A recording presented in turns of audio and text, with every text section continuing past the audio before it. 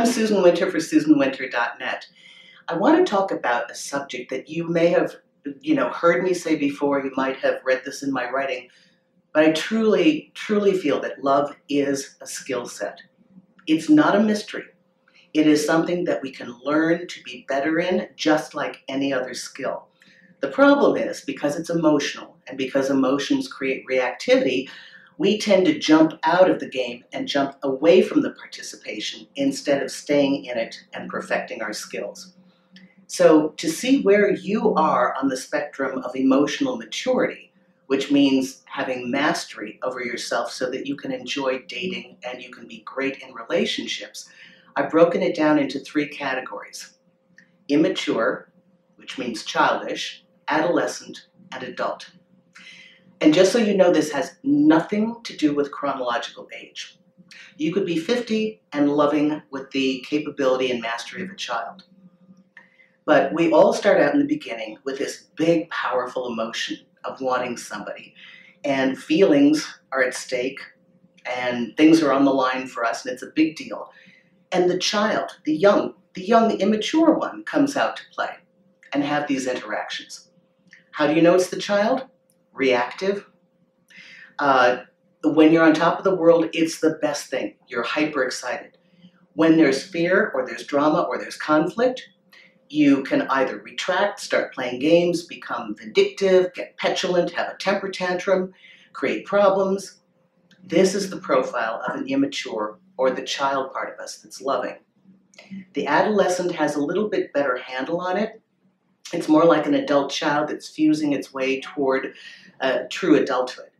And you catch yourself reacting, but you're able to self-analyze.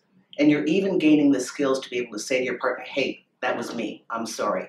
You have your reactions, but you're aware of your reactions, and your communication level is better. And then with time, and with practice, and with involvement as the adult, you learn to manage the emotions of love. You learn to understand that the hurt you're feeling right now may not be the complete picture, that what you think is insulting you, maybe you don't have all the information. You develop communication skills where the only thing that's important is sharing your feelings in a non-threatening way and non-accusatory way to simply make yourself understood.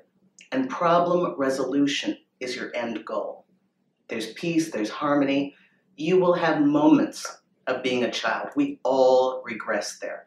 But you capture them quickly, and you can identify it with your mate and be very honest about it.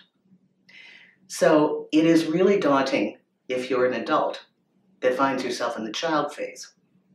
I have a friend who is over 40, who has had a lot of sex with a lot of women, but is just now at a point that he's connected to the feelings of falling in love. And he did not do it well first time out of the box. He was reactive and petulant and angry and mad and weak and loving and groveling and then happy again. And he's had to, as an adult, look at this behavior and own up to it. But the fact that he's already doing that means that he's moving quickly to the adolescent stage. The number one problem that all of my clients have straight across the board with their problematic relationships, the same answer. They are mature and skilled at loving. And they are partnered with somebody who is an absolute child. Hot and cold, games, in and out, never saying what they feel. The one time they say what they feel, then they've got to run away for a month for fear of, oh my goodness, I'm getting too close. It's not always that it's your fault. You may be doing this very well.